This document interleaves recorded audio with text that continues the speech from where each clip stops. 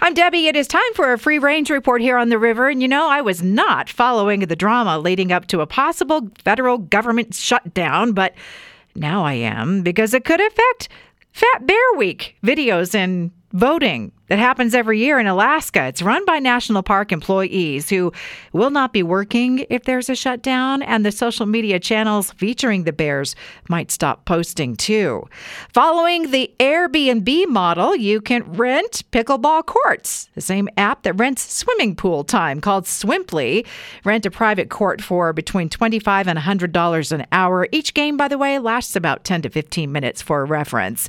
Costco was selling 1-ounce bars of gold for about $1,900 each, and they sold out, and they restocked, and they sold out again. So watch for that restock. Monte Cristo sandwiches are trending. I still can't find one as good as what was served at Miss Tammy's Tea House in Meridian, which shut down a few years ago.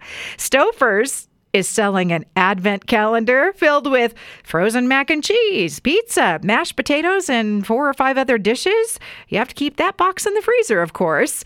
And weird things that you can buy online. I clicked on that article. Books by the foot for home decor. You can choose the color or theme. $60 a foot if you want old books. Uranium, which is used to calibrate scientific equipment. And you can purchase bed bugs. And I clicked through to see why. It's so you can train bed bug sniffing dogs. That's a wrap on the Free Range Report tonight. Past editions at riverboise.com and on Apple Podcasts.